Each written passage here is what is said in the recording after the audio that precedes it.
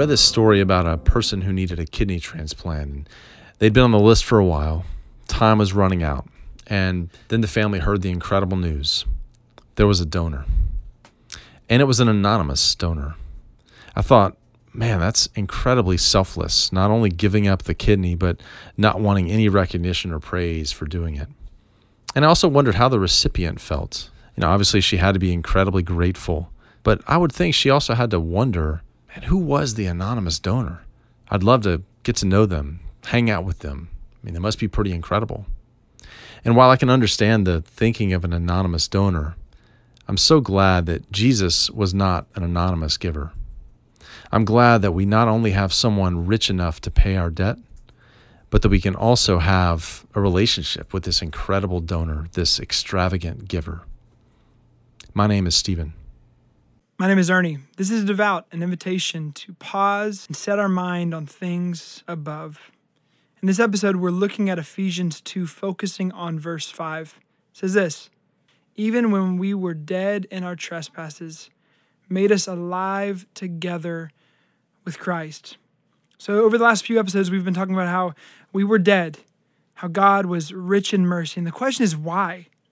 I don't want to be oversimplistic, but at minimum, Paul says to us that we were made to be alive together with Christ. I heard somebody say one time, if the Bible were the script for a play, both the opening scene and the final act of this drama would focus on God's desire to rule with his people.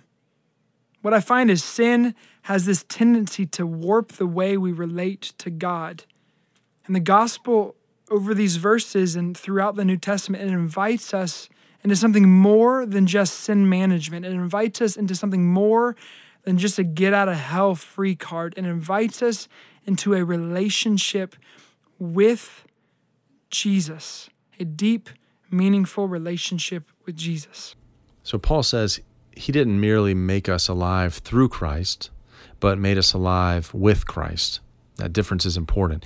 He raised us up with him and seated us with him. So we have both life through resurrection as well as a relationship. When Jesus was crucified, the veil in the temple was torn so that we can approach the throne of grace with confidence. This concept is pretty unique to Christianity. Most religions talk about a God who is distant, impersonal, sitting on high in a castle somewhere, and we're just trying to climb the mountain. Jesus changed that paradigm entirely and invites us to experience him daily. Christianity without experiencing God is empty. It's academic. Tim Keller says doctrinal soundness must be accompanied with hard experience, or it will lead to nominal Christianity. So there's nothing more important, more life-altering than prayer to build that relationship. I appreciate your example you gave earlier, man, because it really, I think, communicates what's happening here, that we don't just have an anonymous donor.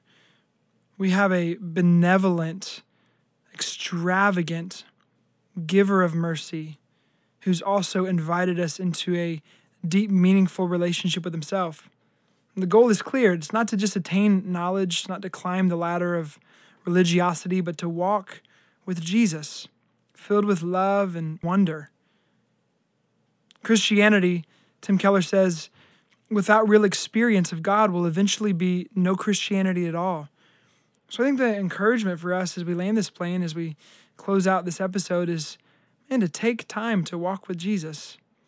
As this text has communicated in Ephesians 2, it says that you and I were dead.